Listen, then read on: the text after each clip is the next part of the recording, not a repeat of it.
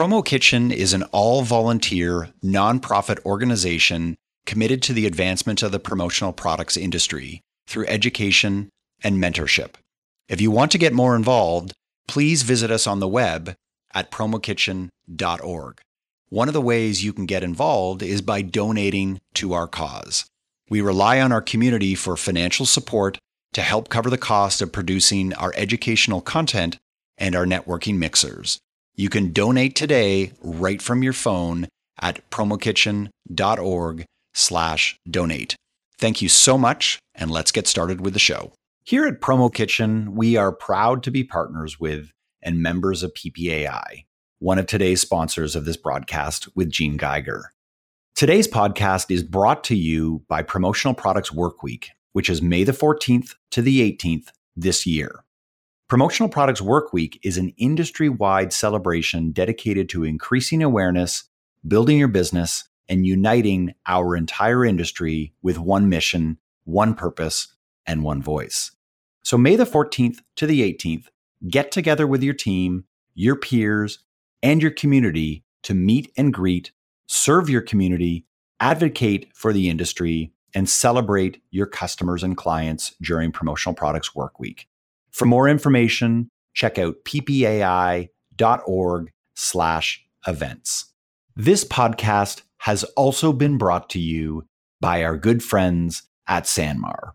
Sanmar believes in the power of promotional products. Since 1971, this family-owned apparel supplier has been dedicated to passionately serving customers through trusted brands like Port Authority, Nike Golf, OGIO, District Made, and Sporttech. You can check them out online at sanmar.com.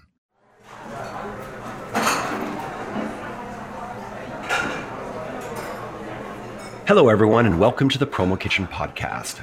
We are a community-inspired conversation featuring boundary pushers, rabble-rousers, freaks, and geeks who are shaking up the $21 billion promotional products industry. My name is Mark Graham, co-founder of commonsku, and it gives me great pleasure to welcome the great Gene Geiger to the podcast. Gene was last on the... Thank you, Mark. I'm wondering, am I a freak or a geek or a rabble-rouser? I guess I must be one of those somewhere, somehow. You are a bizarre hybrid of all three, I think. All right, continue on. I appreciate the clarification. So Gene was last on the program in January 2015, and since then he's been busy making headlines by expanding Geiger's presence beyond the US. Specifically, just this past week, Gene announced that Geiger was merging with the UK's largest family-owned distributor, BTC Group. I wanted to sit down with Gene to unpack what this merger means for Geiger and the industry overall. We have seen a few global merger and acquisition announcements in the last few years, and I think that we are only seeing the beginning of an interesting trend as companies in the promotional products industries ready themselves for the demands of a global customer base. I also wanted to speak with Gene about the process he follows for making acquisitions work, given the challenges of integrating different company cultures and systems. I always love speaking with Gene as he's such a humble guy, despite leading one of the largest and most influential companies in the industry. Gene, it's a pleasure. Welcome to the program, sir. Thank you, Mark. And I love the fact that, you're like this three-headed beast, the freak, geek, and rabble-rousers. So I think you're actually the only one to be introduced as that. I'm honored to be introduced that way. All right. Well, why don't we jump right into this exciting news? I want you to tell me a little bit more about the BTC Group. If you give me a sense of their size or their positioning, service offering, the niche that they serve, give us some color about the BTC Group. Well, I think the first thing, Mark, to be said is that they're a family-owned and managed company. They're the largest one in the UK. And our company is a family-owned and managed distributor as well. And we're probably the largest one in the US. I don't want to talk about, their sales or how much money we paid. I don't think that's a good idea. But they're a medium-sized firm by US standards. They're a pretty good sized company, but they're not our size at all. Right. They do have 55 employees, and they provide a full service offering, much like we do. They, in fact, more than we do. They will do things for their customers like embroidery, screen printing, engraving. They have a kitting capability. They do fulfillment. They've got a web design team. So they do a whole lot of things in support of large and small customers. I think the important thing for us to say is that they're a strong company as they stand. They've got some very skilled people. In some respects, we think they've got some better talent in some areas than we do. And they're good people. They're really good people. So in doing this, we're joining up with and acquiring a company that is doing a good job rather than our opening up an office, a one-room office somewhere and having a phone number and an address and starting from scratch. We got something to work with. Right. So can you tell me about how the acquisition came about? Well, because of the customers that we are serving and want to serve, we have seen a need for us to gear up to be able to help customers which have global needs, a global footprint. We already have had a lot of global experience because we're members of an organization called WAGE, which is short for World Advertising Gift Exchange. Yep. And my colleague, Joanne Lance, has been president of that for several years and now is secretary treasurer of it.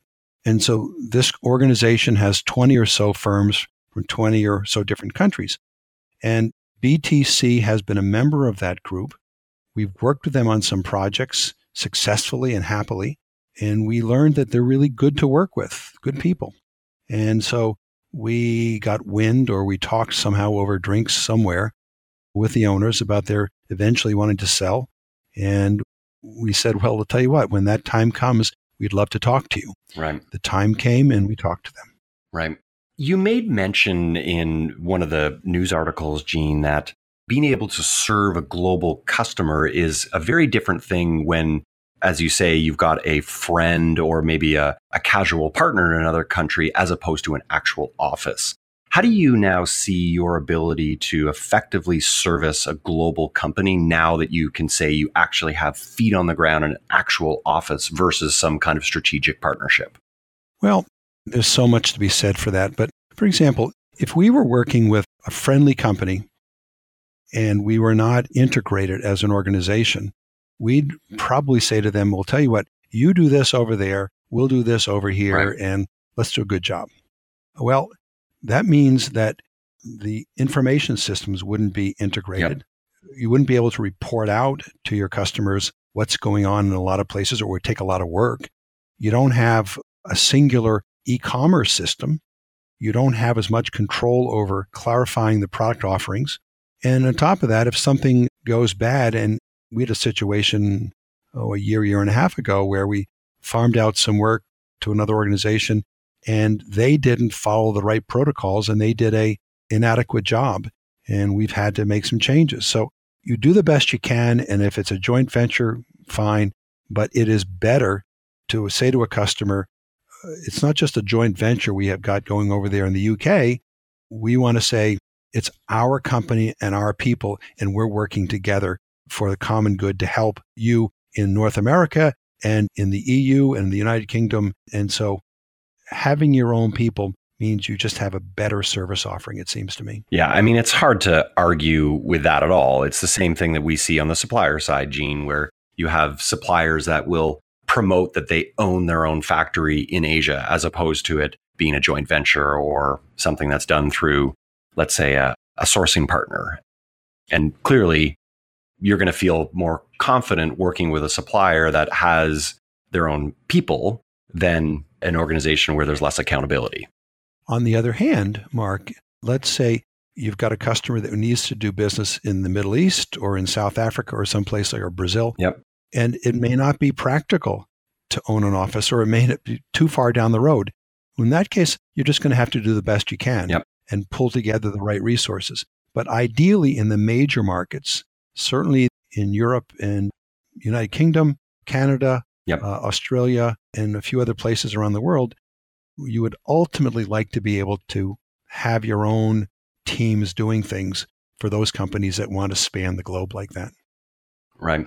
Is this your first acquisition outside the US, Gene? This is. as I said, or as we just implied, we've done some joint venture things and some project things, but this is the first one for us.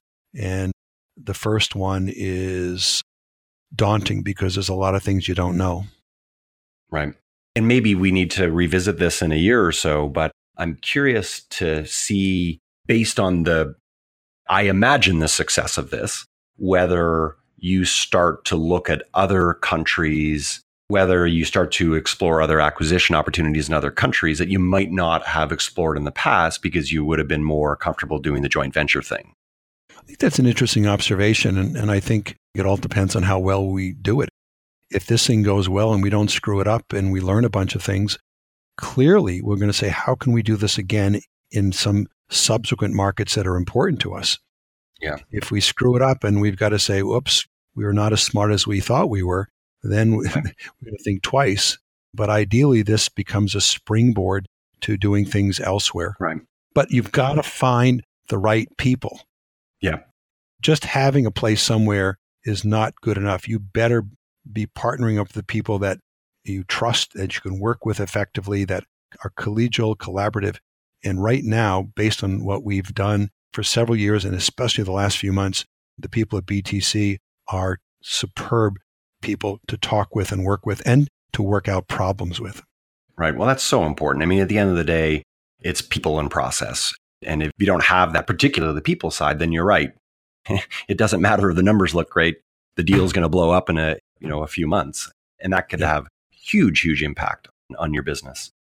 I'm curious, Gene, as you look out in your crystal ball over the next 3 to 5 years at Geiger's sales growth, do you see your ability to grow sales faster outside the US than in the US?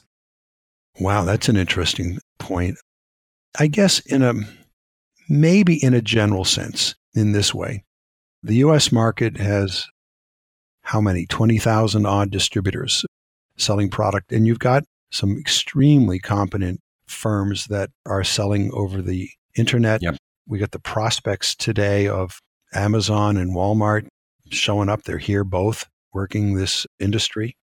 And so if you want to talk about what used to be called, or what was called in a book some time ago, a blue ocean, well, there are, in my opinion, there is no single distributor firm that has got the whole globe thing figured out. There are several firms that have desires to do so and have the wherewithal over time to do it. But it's complex, it's difficult. Finding the right people, the right partners are hard. And so if you think about this and you think that there are some significant number of global companies that want this kind of service and support, well, there are relatively few firms they can turn to or will be able to turn to. And I'm just hoping that we can continue to make progress and we can be one of those companies that can do a really good job. And there are not going to be that many firms that are going to be able to service global companies in the way that in general they want to be served. Right. Maybe one of the things I was thinking about that led to that question is that I think there's a school of thought out there that looks at sales growth outside of one's local market. And then there's another school of thought that says our local market, or country, in this case, we're talking about the US, has got so much opportunity within it, and our share of that market is relatively small. Why distract ourselves going outside the US when there's still so much opportunity within the US? So I think that that's where I was asking that question, because Geiger is such a large company that I was wondering whether you're starting to see some saturation within the US market that is now, I wouldn't say forcing you to look outside, but that it's almost like the next frontier for you, whereas other distributors, a little bit smaller, still have ample opportunity within the US. Well, Mark, there's 2 or 3 things to be said. Number one, this is not the only thing we're doing. And we've got 3 basic business units. Yep. And so this is one.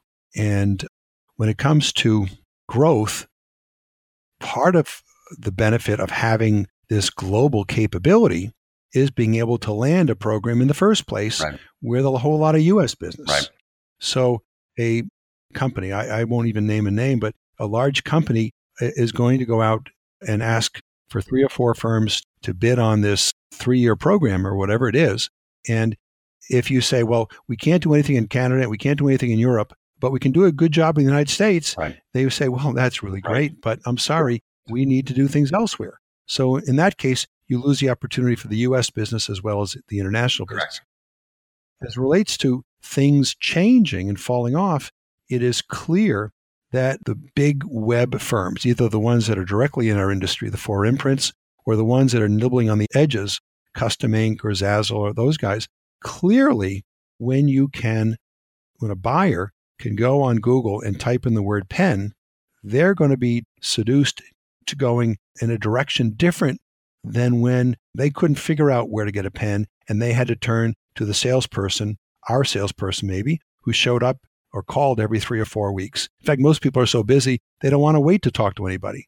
So on the drop ship, a random order kind of basis, the occasional need kind of customer, that business is clearly vulnerable to shifting to companies that are doing things well online. And we're trying to cover that with another part of our business. And God knows where all of this stuff plays out, but the international thing is one aspect of what we are trying to do where I think we can be good as anybody and maybe better than most. Yes. And it's clear that you're tapping into a trend that we have seen, a trend that I think started a few years ago. I mean, you look at what BDA has done. They've been quite aggressive in expanding outside the US. I think that there were 2 acquisitions that they made an announcement about, I think, last year. You got the Brand Addition folks. I think Brand Addition is actually headquartered in the UK, and they've made acquisitions in the US and beyond. So clearly, we're seeing something that's really interesting here.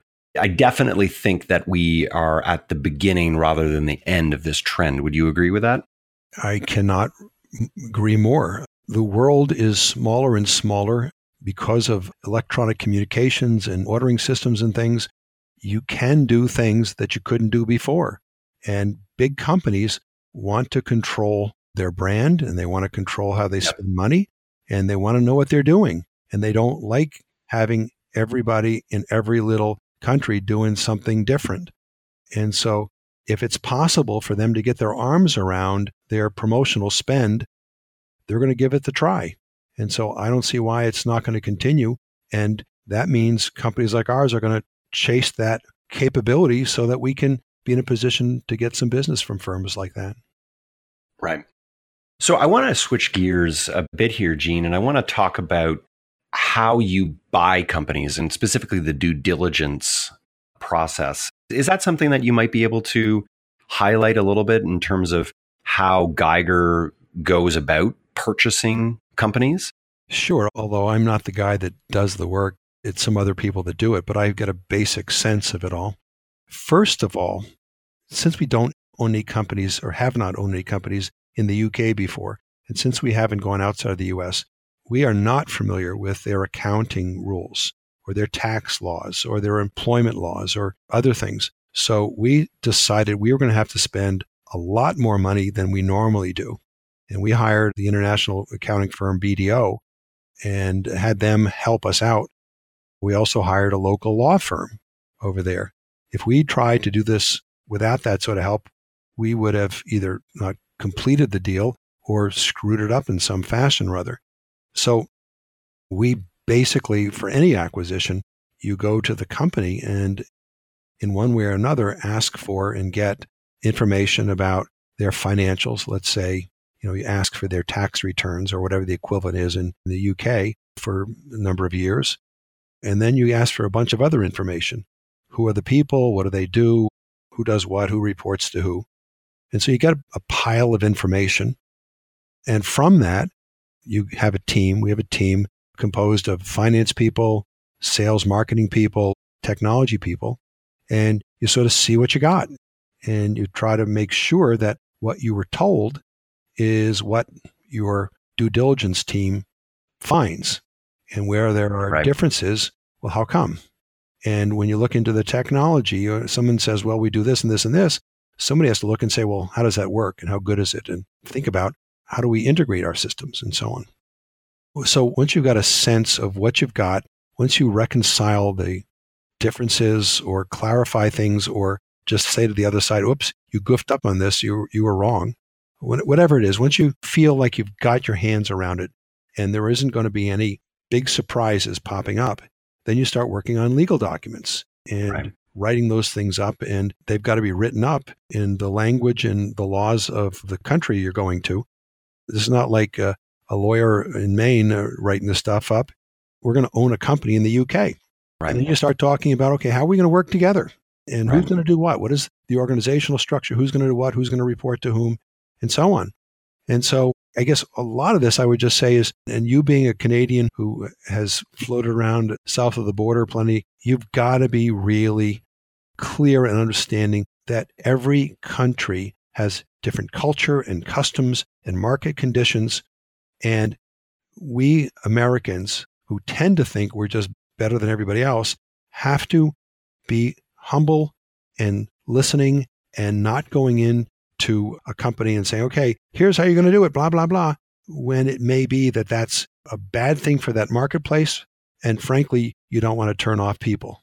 We're now joining two teams and we're going to work together and we're going to share best practices and hopefully we'll make each other better because we're listening to each other. Right. Now, I know this is your first acquisition in another country, but you have also had experience acquiring companies within the US in the past. That's correct, right? Yes. So I'm interested in anything that you've learned in the last, or over the last many years and last several acquisitions that you've made, how it is that you effectively integrate companies into the Geiger company culture without killing the company's culture that you just purchased, but at the same time not impacting the overall Geiger company culture. Like, how do you do that? Sometimes we've done it well and sometimes we've done it poorly. Thank you for being honest. I mean, really, we screwed some things up. Clearly, you've got to understand the other company and the intentions of the owner. Sometimes the owner wants to leave and sometimes the owner wants to stay. But whatever it is, you really have to get a feel for the culture, the values, how the other company works. And you want to have companies that bring something new to your organization and improve it, bring some new energy. On the other hand, if a company is too different, then your culture is going to reject them. Right. And everybody that comes on board, let me restate that. Many people that join a company like ours think that, oh, well, we want all the benefits and the good things you have, but we can't change anything that we don't want to change. And you've got to make it clear that you've got to have an integration because otherwise you'll never get to 1 and 1 equaling 3. You'll have 1 plus 1, it'll be 1.75. And so you better talk those things in advance. And that's part of the due diligence process is to get to understand what the other parties want, who they are, and what has made them successful. And can you figure out how to put things together? You always have to let some time go by. You always have to sort of keep things as they are for a while until you can sort of really pull them together. And hopefully the other party realizes that there's a whole lot more benefit for them to be taking advantage of the many things that you have because any firm that we're buying is smaller than we are and in general less sophisticated. But on the other hand, we can learn a whole lot from people too. And hopefully we don't stifle them enough that they want to run away. It's very tricky. Right. I can imagine it's very tricky. And at the end of the day, it comes down to compromise, but that's easier said than done, particularly when you're dealing with pride and an owner's ego. And as you say, if they want to stick around, that can be tough when you're... And Mark, this is an industry of people. Those people basically control or influence those who buy. This is not like buying a bunch of gas stations and you don't care if the people stay or go because you own the real estate. Yeah. In this industry, it's people who have relationships with customers who generate sales. And if they're happy and if they're prospering, they want to stay. If it's awful, then you're going to lose the most important asset that you are acquiring, the people. Yep. Which is a good and bad thing. But so you answered the very first question that I asked you when I asked you to tell me a little bit about BTC. And you said, Mark, the first thing I want to tell you about BTC is that they're a family-owned business. And I know that in your marketing and your positioning at Geiger, you talk very proudly and rightly so about your being a family business. Why does that matter about BTC, that they're family owned? Well, it comes back to what I just said. They have a family culture. Right. Employees have been there for 30 and 35 years and more. They're treated in a respectful, you might say family-like way, but essentially they feel good about owners. And so when we're talking about merging two companies, we got a couple of cultures that are pretty close. And the more we've talked to them, the more we realize that value-wise, thinking-wise, they think like we do. Right. And that gets you a long way toward making this work successfully. Right. Have you seen that not necessarily being the case with a non-family owned business, or have you just felt it's easier to focus on businesses that are family owned versus those that aren't? Well, most distributors in our industry in the United States are basically family owned. But if we were buying a company that was owned by a private equity firm or something like that, or if they had a owner who had different values than we did, then we'd have a problem. Right. But you got to make sure that the family business culture is one that is seemingly close to your own. Right. Well, and at the end of the day, you have woven that into your company culture. I think you've woven it into your marketing. I think you've woven it into the story that you tell your customers. And it's provided a point of differentiation. It's a nice segue into the concept of private equity, because noting that there are a number of your key competitors in the US that are private equity owned. It's just a different structure altogether. And when you look at Geiger, you're able to say that you're family owned and there's benefits that accrue from that. So I just think that's interesting. So here's my question. Private equity is something that a lot of your competitors have used as fuel for their acquisition strategy. And noting that Geiger is not private equity controlled, it's family controlled.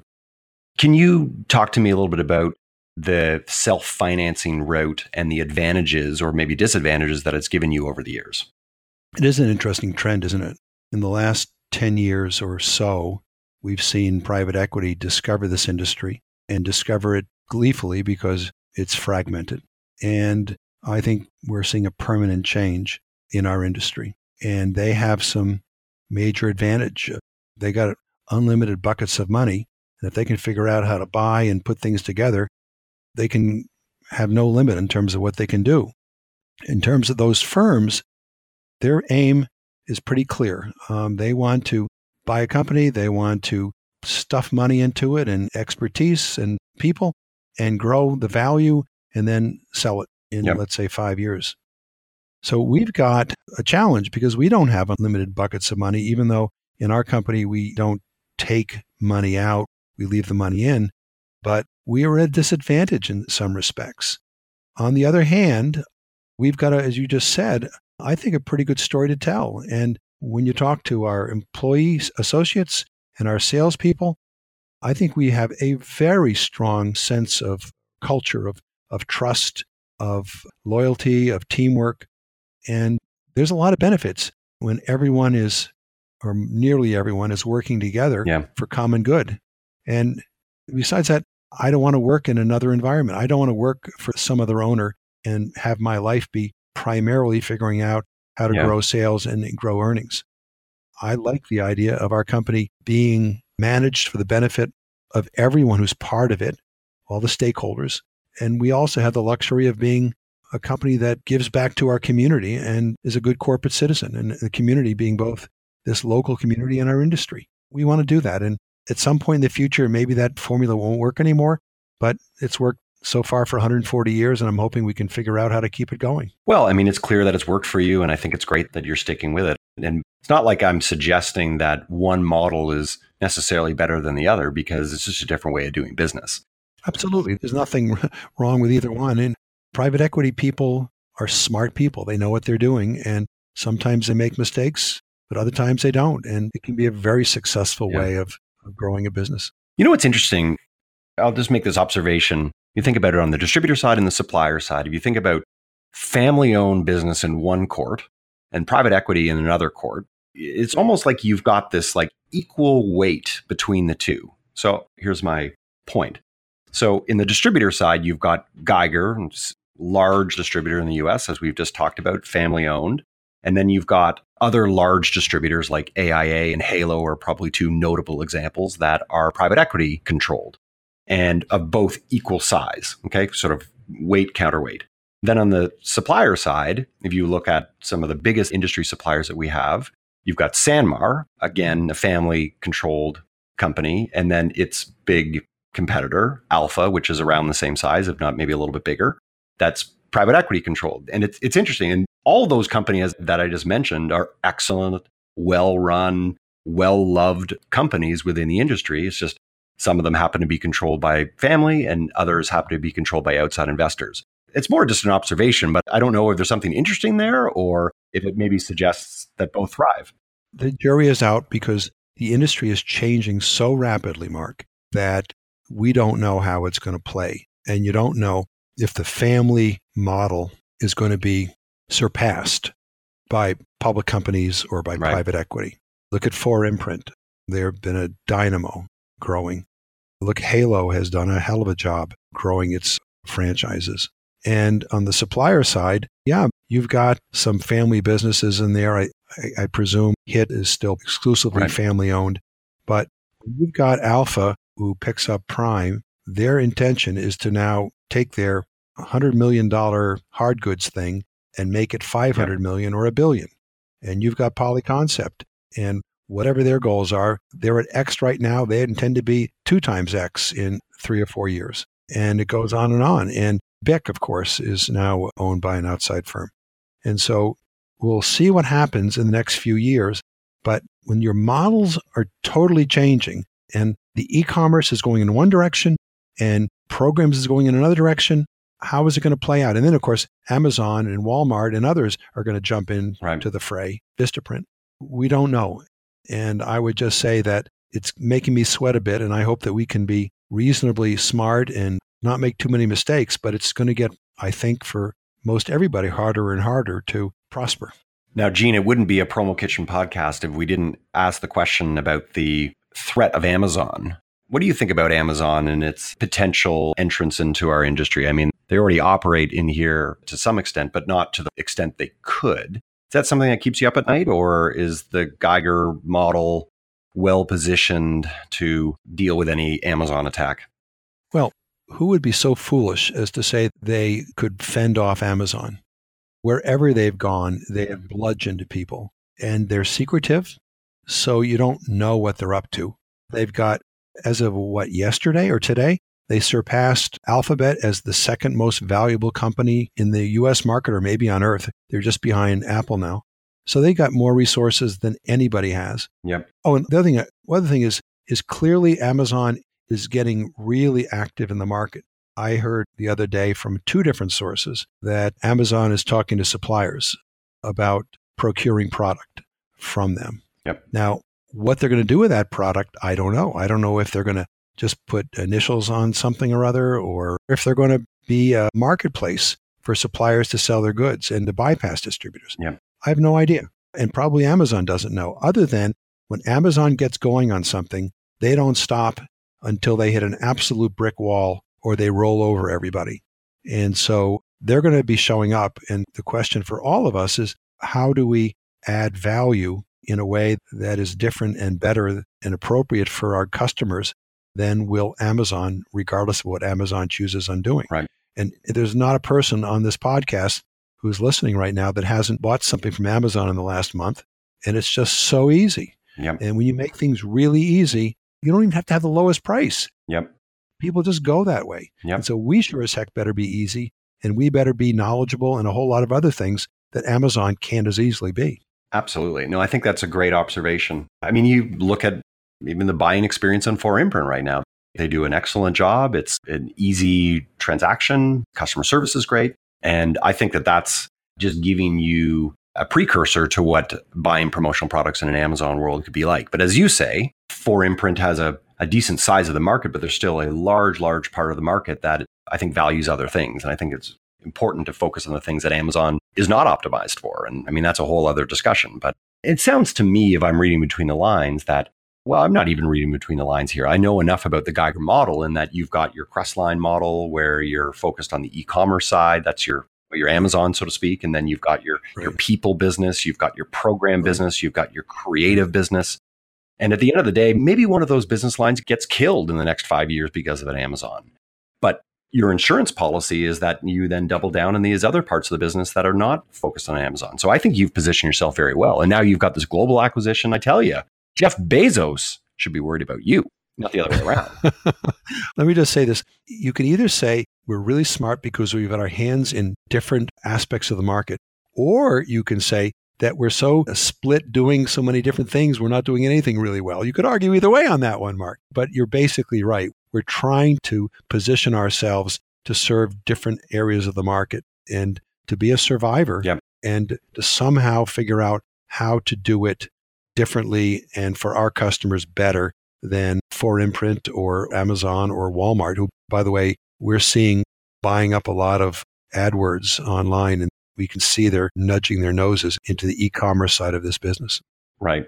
And I think in the case of Walmart, I think from what I understand, it's not Walmart directly, but an actual distributor that has gone and done a licensing deal with them. But at the same time, it's still leveraging their brand. Well, who knows what the arrangement is? Maybe it's purely licensing, but I would say that Walmart is not going to outsource their promotional business long term if it's successful. Correct. No, and I think that by all accounts, this is probably a good testing ground. But at the end of the day, if they're able to validate it, then we'll see what happens. So I think that, clearly this is the subject of a whole other discussion, but I think it's, to me, it's low grade scary. I think that it's more exciting and shows the dynamism of the promotional products market and the dynamism and the range of customers and the range of customer needs. Because if you look at the market now and you look at the different types of service offerings and the different types of customers and the different types of products that are being offered now than even 10 years ago, it's almost like a completely different business. And it's exciting. I think it's exciting for the people that are forward thinking and embrace that change and roll with it, as opposed to the ones that are clinging on to the legacy. Well, you make a very good point, but I will say this. Clearly, there's great innovation and dynamism going on. And if you can be a change agent, and if you can be creative and innovative, you can get your share or more than your share. But if you look at the total industry numbers for several years now, there is not huge organic growth going on. The pie is expanding in a relatively small way or modest way. And so the people that are taking big chunks out of it are taking chunks out of someone who's losing it. Which is not good for the guy who's losing it, but it's at the end of the day, maybe it's celebrating the person who is bringing about the innovation. Yeah, it's interesting. So, Gene, I always like to give the guest on these programs the opportunity for the last word. Is there something that you would like to leave the esteemed Promo Kitchen community? Any sage words of advice that you have in closing? Well, my goodness, Mark. Putting you on the spot, I know, but that's my style. Well, I don't know. I don't know even what to say other than what comes immediately to my mind, given what we've just talked about, is the Andy Grove comment or quote about only the paranoid survive. So I guess we better be optimistic and smart and purposeful, but we better be somewhat paranoid because someone's going to be gaining on us if we're just sitting there enjoying what we're doing and not moving forward in some direction. Yeah, I think that's a great way to close things. And I think at the end of the day, you have clearly demonstrated that you have that commitment to change Geiger. I mean, if there's any company that could rest on its laurels, it would be a company like Geiger. You've been around for over 100 years. You're a sizable company. You've been comfortable for a long time. There's a lot of people, Gene, that if they were in your situation, I think may be resting a lot more on their laurels than you are. And I know you've got a great team, and I know you're going to deflect any compliment here, but at the end of the day, I think that's really interesting that a company like yours continues to push the envelope, and this acquisition is a great example of this. And a lot of companies may have said that they're not interested. Well, thank you, Mark, for that. I guess I would just say, for me and my mentality is that this business is not my business. This business is our business, all the Geiger associates and the sales partners that are associated with us. And my job is to do the very best I can to keep it going, because there are 700 or 800 families that earn a living from the work that we collectively do. And so, yeah, it would be not very hard for me to sell this company and be out of it and have no more issues or problems. But our attitude is, we are a team, we're Geiger Nation, we're working together, and my obligation is to do the very best I can to make this company work for everyone who earns a living from it. Right. Well, that's great. We should be very proud of that. Thanks again for listening to this edition of the Promo Kitchen podcast. If you like what you hear, you can subscribe to the podcast through iTunes or wherever you get your podcasts. And remember, you can always get involved in the Promo Kitchen community by visiting us at promokitchen.org. You can also show your support by donating to our cause at promokitchen.org/donate. We would sincerely appreciate it. See you next time. Thank you.